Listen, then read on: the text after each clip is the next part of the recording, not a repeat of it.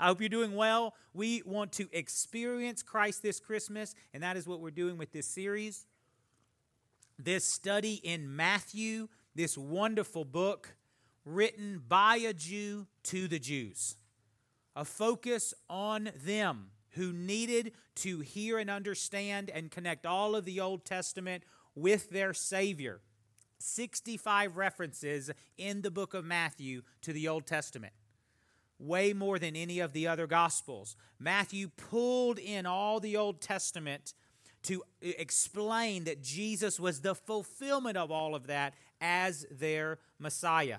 So this Jewish bend book, let's learn some things from the Word of God. Now last week, I did Matthew 1 to 16. It was all I could do. After that, I was so tongue-tied after the begots and the begots. This week, 2 verses. 2 verses. Because last week it was just too much. My brain didn't work after that. So Matthew 18 through 20. Let's read this and let's learn something from the Word of God. Now the birth of Jesus was as follows. After his mother Mary was betrothed to Joseph, before they came together, she was found with child of the Holy Spirit. Then Joseph, her husband, being a just man and not wanting to make her a public example, was minded to put her away secretly. But while he thought about these things, behold, an angel of the Lord appeared to him in a dream, saying, Joseph, son of David, do not be afraid to take to you Mary, your wife, for that which is conceived in her is of the Holy Spirit. Is of the Holy Spirit. Let's look at this here and let's learn something from the Word of God. There's notes. There's some in the back if you need some. Let's jump into this. Let's feast on the Word of God. This is feast season.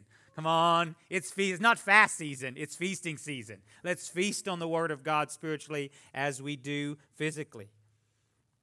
Verse 19. Then Joseph, her husband, being a just man. Being a just man. No unnecessary details in the Bible. Every word, every phrase, just look at it a little bit longer. That phrase is a Hebrew cliche meaning an observer of divine laws. One who observes, looks at, stares at, and obeys divine laws. Joseph being a just man. Let me tell you about Christmas. I know baby Jesus, absolutely the Savior. Mary is so central to this. But Matthew starts out with the focus on Joseph and his decision making. With the focus on Joseph and his leadership. The focus on a man of God who is actually going to be making decisions for Mary and baby Jesus. He's going to be making all the decisions throughout Jesus' childhood. And it starts right here with Joseph being a just man. Number 1 on your notes. Christmas is about honoring God first. It's God first in everything. But it's an easy sell at Christmas. It is about honoring God first. Joseph is going to make the decisions, and I mean some hard decisions, because he is a just man observing divine laws. What's the story here? We've got a man betrothed, which means legally married. They weren't married, had not come together yet, because a betrothal could last up to years, usually many months. But by law, he had full marriage rights and was married to her. So to put her away is a big legal matter. He could do it in multiple ways. He could do it publicly. He could do it at the temple. He's going to deny all of those things, even though this is not a lovey-dovey time for him, is he? The highest, most wonderful time. He's a young man. He's getting ready to get married. And he finds out, oh my wife is with child. His life comes crashing down, right? It does. It comes crashing down around him. But because he's a just man, this justice, this divine law, it's going to make his decisions for me. I remember years ago, my pastor, Pastor Mike, said, about 95% of my decisions are already made.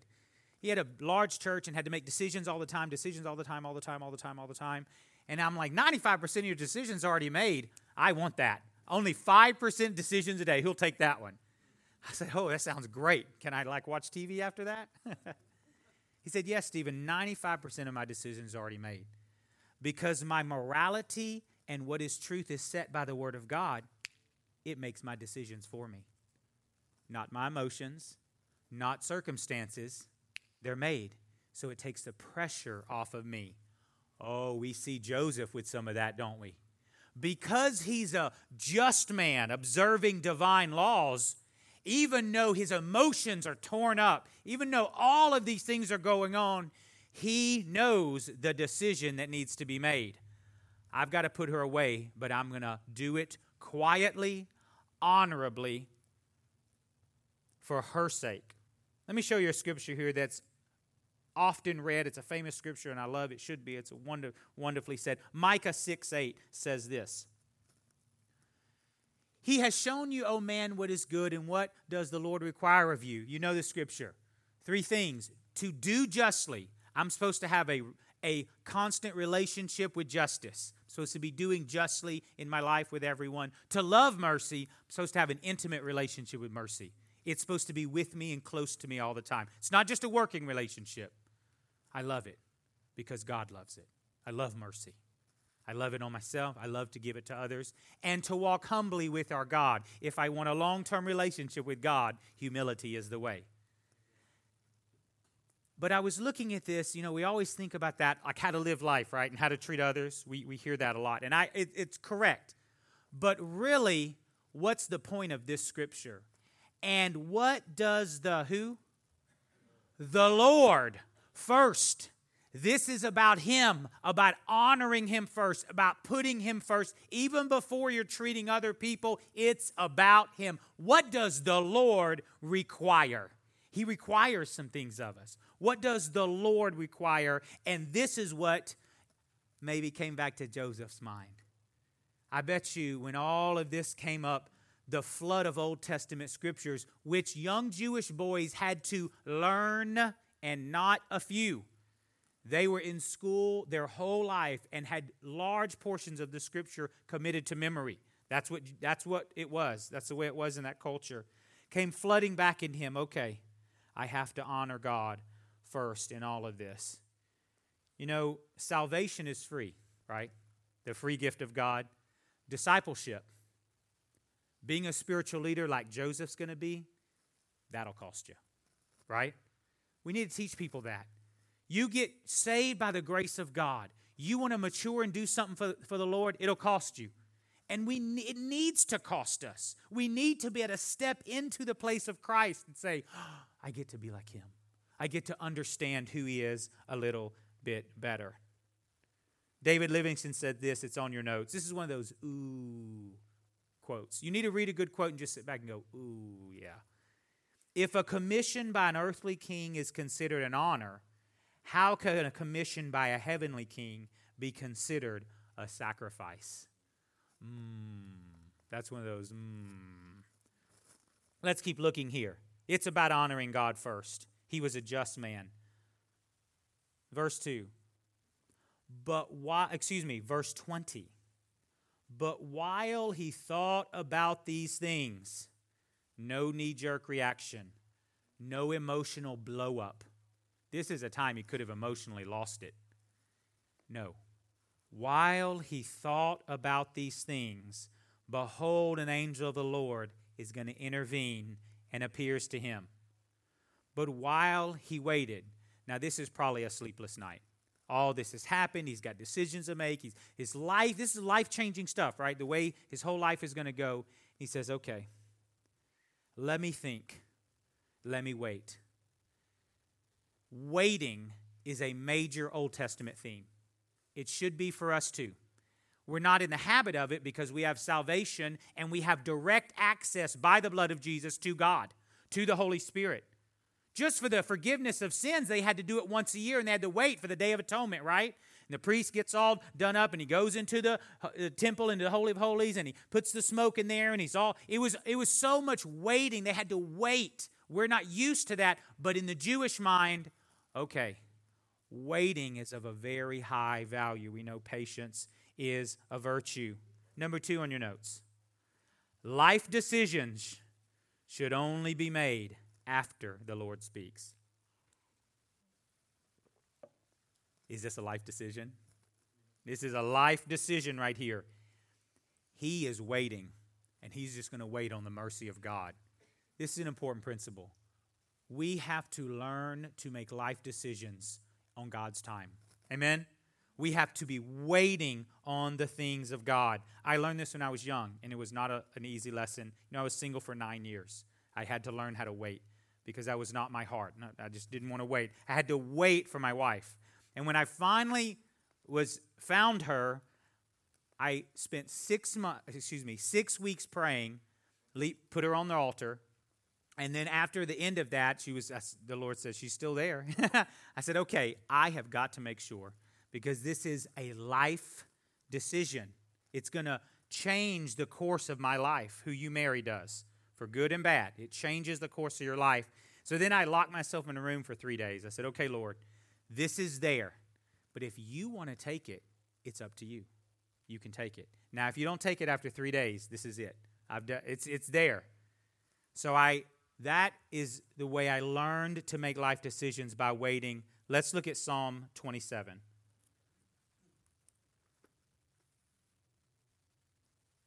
Verse 14. Wait on the Lord. Be of good courage while you do it, and he will strengthen your heart. This is almost counterintuitive. Are you ready? Waiting builds strength. Waiting builds strength. Impatience makes you weak, it seems. Hasty decisions make you weak. But waiting builds strength. Wait, I say, on the Lord. So that's King David. Let's look at his son. Let's see what his son said in Proverbs 20. This is Proverbs 20:21. An inheritance gained hastily at the beginning will not be blessed at the end. Don't give kids a whole bunch of money. That's what I learned from that. Do not say, I will recompense evil, or I'm going to fix this. Joseph, I'm hurt. I'm going to recompense evil for evil on Mary. Wait for the Lord, and he will save the person who hurts you. He'll save who? You. He will fix and get you out of this mess, out of this hurt, out of this bitterness or pain, whatever it is. Life decisions should only be made after the Lord speaks. Let me show you a couple little clips here. Look at this first one. This is what impatience gets. This is the Impatient Drilling Company. They're not in business anymore. Now, don't put that next picture up. Oh, it's all right. You didn't know what it was. If you have a weak constitution, you may need to leave the room on this one, okay? This past January in Flagstaff, Arizona, a horrible, horrible tragedy happened on our highways.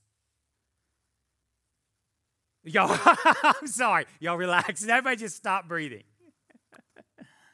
Put that picture up. Just take a minute to look at it. Several of you are already trying to figure out what in the world happened. Someone got highly impatient on an icy, slick road. Hit an 18-wheeler. Not one person was injured, but 3,500 gallons of glorious chocolate were lost. That's chocolate. Let's just take a moment. During these holidays, we need a moment of silence. 3,500 gallons of pure, beautiful, liquid chocolate were lost. This is the consequence. Does anyone want this in their life? No. If you went to the store this holiday season, they were out of chocolate, then it would really matter. Then it would matter. This is what impatience gets us. Loss of chocolate.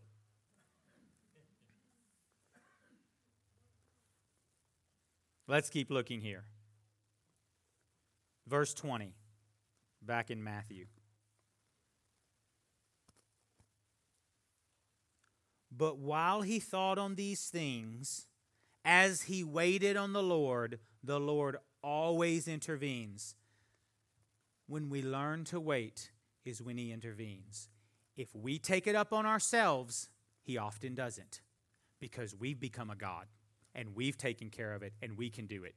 When we learn to wait, is when supernatural happens. If we don't learn to wait, we actually hinder. We stop the supernatural in our life because God goes, okay. Like, children who say, I can do it, and they are going to somehow reach the top of the fridge and it's not going to happen. So here we are, verse 20. He thought about these things. Behold, an angel of the Lord appeared to him in a dream, saying, very important when a new character is introduced in a narrative. Very important, the first words out of their mouth. Whatever the story is, when a character, this one being divine, an angel, most probably Gabriel, right? Gabriel's kind of in charge of everything in the narrative story. He's the one that comes to Mary. He's the one who announces with the shepherds. Gabriel, the archangel, is most probably the one who's speaking to him. Joseph, son of David. Now, there are no unnecessary details in the Bible.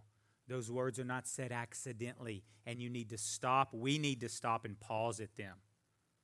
Joseph, son of David. Joseph, the one who understands that there are two covenants in the Old Testament. Two. One given to Abraham, saying, from your seed, all nations will be blessed. And then we fast forward hundreds and hundreds of years to King David, who the God of the universe steps forward and said, you, on your seed, the king will come, reign eternal from your seed. Joseph, who's in that line of David. We see all the genealogy. All this begat, is not wasted. It's to set everyone up to know that this is Joseph, the son of David, the one who's in line with the covenant.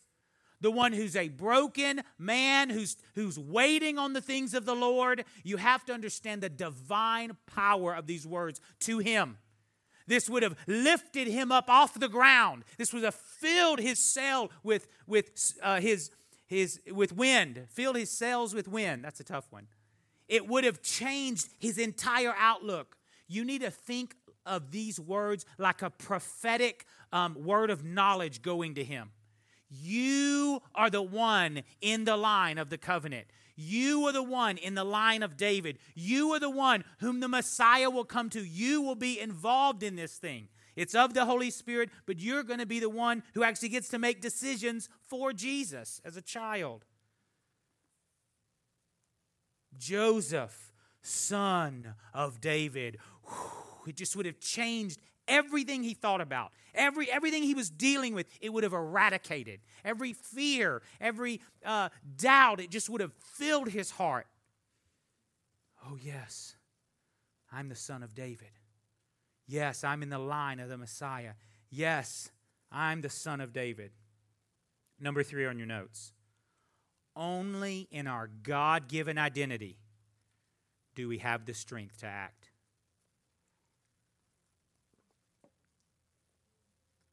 You have a better covenant than son of David.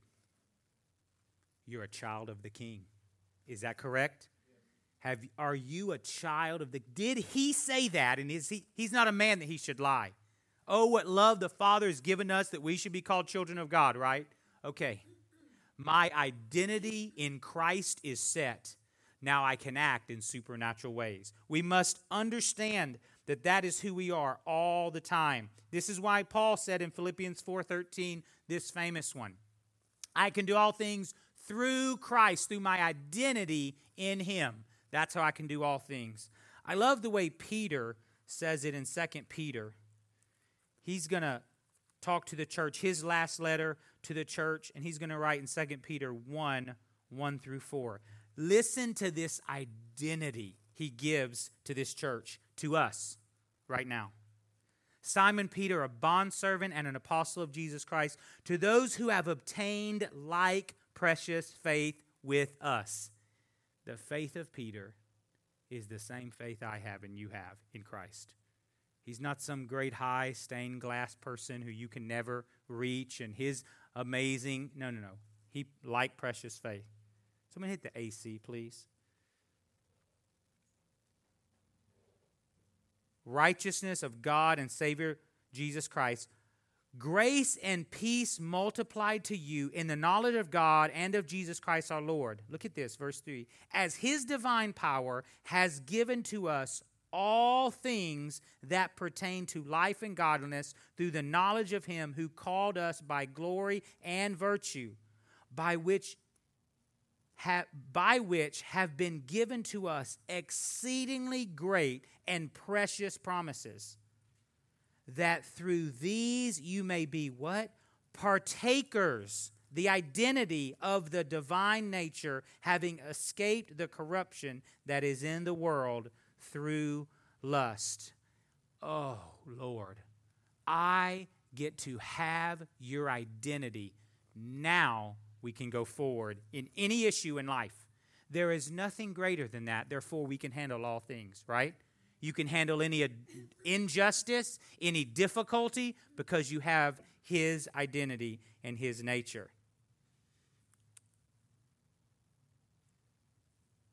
Let's keep looking. One more here.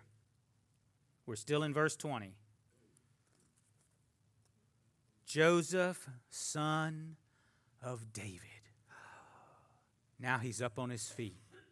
Now he's filled with strength and probably testosterone. Now he's puddled on the floor 5 minutes ago. He's lifted up. He's ready to go. Yes, sir, give me marching orders. Whatever you say next, I'm going to take his truth. Whatever you say next, I'm ready. You have to have identity first before you can receive anything else. Listen to me. I love you now. Listen to Bald Pastor Stephen. If your identity is not set in Christ, you cannot receive anything else after that. That has to be set. I have nothing to prove. He loves me on my good days and bad. I am in Christ. I am his and he is mine. Now I can actually hear and go forward in life. Anything else is bondage and fear. Amen? You see how he sets him up? So now he can receive direction and order. We always, what do you want me to do? What do I need to do? What do I need to do? What do I need to do? If I do, then I'm successful. No. Those that believe on the Lord Jesus are saved, not those that behave on him. From the place of complete acceptance in Christ, now, whatever you want me to do, I'm happy. I'll dig a ditch or go preach to thousands. I don't care. I'm in him. We got it? You got it? Oh, that's freedom. That's freedom. Do not be afraid to take to you Mary, your wife. This is a fork in the road for Joseph's whole life and ours. First, salvation. Nothing happens without salvation, right? We come to Christ as Savior. Now, here's the step we all must take. This is an every day you wake up, this is the step you take. You're going to make decisions based in fear or decisions based in obedience. Every decision. Every one, every day, you got to make decisions, right? Every one of them. You now, Joseph, he looks at Joseph and says, okay, do not be afraid. Take her as your wife. And you have to make a decision right here in your life. And from this time going forward, this is what's so important. Who's leading the home still? Joseph. What kind of culture is Joseph going to set? And Joseph doesn't get to be the king, but he gets to raise up the king. He gets to be a kingmaker. You're going to set the culture, Joseph, for this sinless Son of God in your house, whether it's going to be a home of fear or a home of obedience. How honoring is that? That Joseph gets to set the culture. Joseph gets to decide right here. Now we'll go this way or this way. And that's the culture Mary's going to live in. That's the culture Jesus is going to hear and understand first. He's still a child. He had to grow in wisdom and stature and favor with God and man. It's you know how it says in Hebrews, the lesser is blessed by the greater? Joseph, so much lesser, gets to teach Jesus, the Word become flesh, the Bible, faith. Whoa. It's hard for us to understand thinking a person teaching Jesus. He did. He wasn't at 2 years old filled with all knowledge. Joseph got to do that because he made a decision. This was the decision. Number 4 on your notes. You cannot obey God and live in fear at the same time.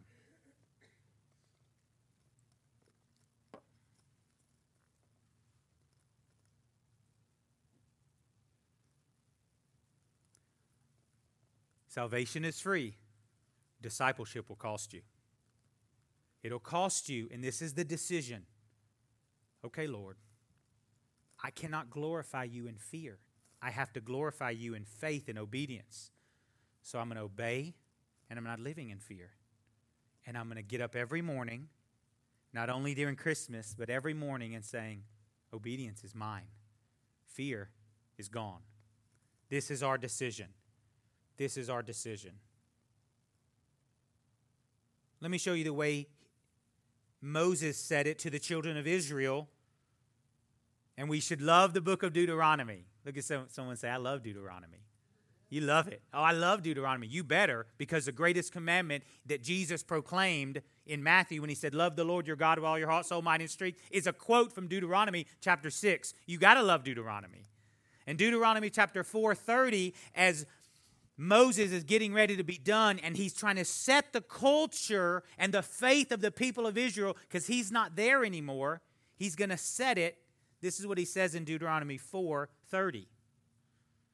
When you are in distress, that was where Joseph was, and all things come upon you in the latter days, when you turn to the Lord your God and, what? Obey his voice. Obey his voice. For the Lord, your God, is a merciful God. He will not forsake you, nor destroy you. And this is old covenant. Nor forget the covenant of your fathers, which he swore to them. Israel, you're a people of obedience. You're a people of faith. You don't live in fear.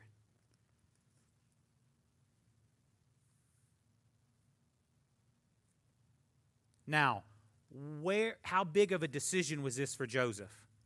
Well, we need to look at the next several years, because this is the precedent. It's hard to start, but once you start obeying, you don't want anything else. Once you start obeying, it's addictive. It's wonderful. You're like, oh, Lord, you could actually use me. Oh, I could actually live above all this world. Okay, let's watch Matthew's life. Matthew 2, let's watch Joseph's life. So we know Joseph made the right decision, right? We know he made the right decision. Now let's watch the decisions after. Matthew 2:13. Now when they had departed, behold, an angel of the Lord appeared to Joseph after wise men left, saying, this is a year and a half-ish later, arise and take the young child and his mother, flee to Egypt, and stay there until I bring you word, for Herod will seek the young child to destroy him. He's had 2 years of obedience under his belt now. He's not some kind of new believer. He's growing in the things of the Lord. Now it's like, not only is he just going to have to take this lady and nothing else is going to have to change, now get up, pack everything up, and head all the way to Egypt. All right. I'm bent to obedience. I've been doing this. I'm not turning back now. Now I'm going to obey, and we're going to Egypt. Look, you keep going. Now when Herod was dead, behold, an angel of the Lord appeared to him in a dream to Joseph in Egypt, saying, arise, take the young child and his mother, and go to the land of Israel. For those who sought the young child's life are dead. Then he arose, took the young child and his mother, and came into the land of Israel. Do you see the progressive obedience there? Do you see how God progressively taught him to live in obedience, and all fear died? It doesn't matter if he was in Egypt. It doesn't matter if he's coming back to Israel. None of that matters. He's living in obedience, and he's creating a culture in his marriage of what? Obedience. He's creating a culture in his home where the sinless Son of God is being raised of obedience. That's the culture Jesus grew up in. And it was Joseph's honor to do that. That's it. That's all I got. Let's stand up. Okay, I got one more story. Stand up, though. I'm sorry. Stand up. I went to a conference this past summer, and Bethany conference, and they have great speakers, and Larry Stockstill, Chris Hodges, and these just generals in the faith. Well, they had at the night session because the name of the conference was Next Is Now, a younger guy. He's actually younger than me, who he came and did the night session. I mean, it's Wednesday night. It's packed. But you couldn't even stand. I mean, you could barely stand in the room. That people in overflow is a 3,000 seat auditorium at Bethany South. And I know this guy. I've known him for years. His brother, me and his brother went to school together. And so he's a pastor in a Tulsa, Oklahoma, Victory Church. Not where I'm from, Victory, Colorado. There's like 1,000 Victory churches, okay? If you travel around, you can go see them all. So, and his dad, Billy Joe Daughtery, died of cancer when he was young, a teenager, and they raised him up, and he took over the church, even though he was only like 30. Now he's like 35. And he preached a sermon. It was bad. It was bad. I don't even remember what it was about. He was kind of all over the place. He was nervous, all these things. It's a big church in Tulsa. But just because a sermon's bad doesn't mean you don't listen to somebody, because he did have a testimony. So he grew up in the Mecca, Tulsa, Oklahoma, the buckle of the Bible Belt, with a pastor who was a mega church pastor of 10,000 people, Billy Joe Daughtery. And Billy Joe Daughtery is his name. And he was the interim president at ORU to hell, all these things. He grew up in a lot of pressure, all this stuff. So when he took over the church, obviously he's young and people leave and there's they just built a multi-million-dollar building and all this stuff. And he's married with 2 young children, and the pressure is about to break him. It's about to break him. And he starts having suicidal thoughts. And he's telling this story, and his sermon stunk, but this was real. It's okay, we all have bad sermons, bad communication days. He goes to the bridge in Tulsa. I've been there many times. He's looking down at the rocks, and he thinks, if I just jump off this bridge, I can end it all right now. All the pressure, probably demonic attacks and everything. And he said he's standing there at night and he's crying. He's in his early 30s. Now he's in his mid-30s. He says, if I can just end it now, all this will stop. The pain, the pressure, financial pressure from the church, just all the stuff. And he says, I wanted to start thinking about it. I wanted to start doing it. But he said something began to hit me on the head. He looked up and it wasn't raining. No rain. It was a clear night in Tulsa. And he said it began to drip and hit him just like rain. And he said every scripture that he ever remembered began to drip on his head and hit him in the head. He said, and every time he looked over the bridge, a new scripture would hit him. And it began to drip on him. He said, until it felt like it was raining down on me. And every thought and every pain and every overwhelming fear, just that so bad that made me want to take my own life, just began to wash down off of him. And right there, all by himself, he committed to obedience, and he was free of fear. Now, I don't care who you are and what your name is. You come to Jesus, and you let him wash you. It's not a one-time thing in life. This young man had been saved many years, Spirit-filled, in a phenomenal godly home. He had seen miracles and everything else. But there are just times when the Word of God needs to come say, Joseph, son of David, do not fear. Amen? Come on, let's come to the Lord. Let's come to the Lord. I'm happy to announce his church is doing well. Moreover, his 2 young children are growing. I think they have 3 now, and his wife, and they're doing well.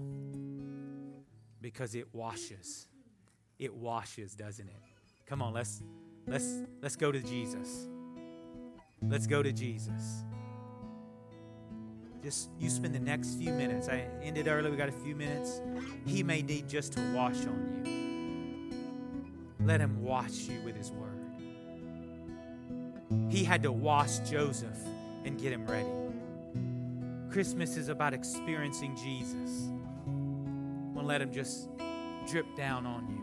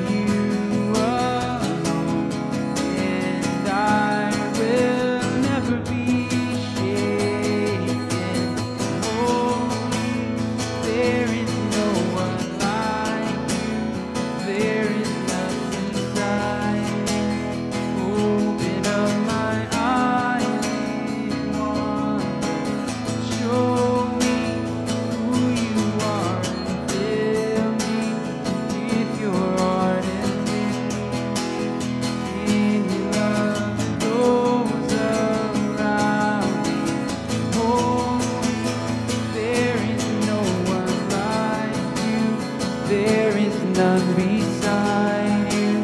Open up my eyes in wonder and show me who you are and tell me if your heart and lead me in your love to those around me. Yes, Lord. Thank you, Lord. Y'all want to commit to be like Joseph? Did Joseph experience Christ? Yes, he did. Even in Egypt, Jesus was with him. Let's commit to do that also. Let's come to the Lord. Lord, oh Lord, we're your children, Son of David. Thank you, Jesus. Just before we leave, if you're in here and you don't know that you're His, you don't know that Christ is your Savior, and you want Him to be, you want to have a covenant relationship with Him, an unbreakable one. You want to come under the blood of Jesus and you're done living your own life. If that's you and you're in here today, heads bowed. Is there anyone in here who doesn't know Jesus as Savior? Just slip up your hand. Is there anyone like that?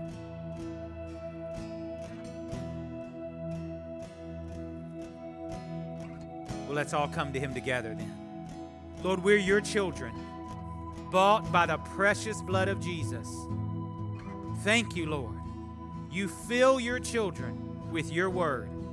No matter what's going on in our lives, you will blow wind into our sails through any situation. We commit to patience and to wait on you.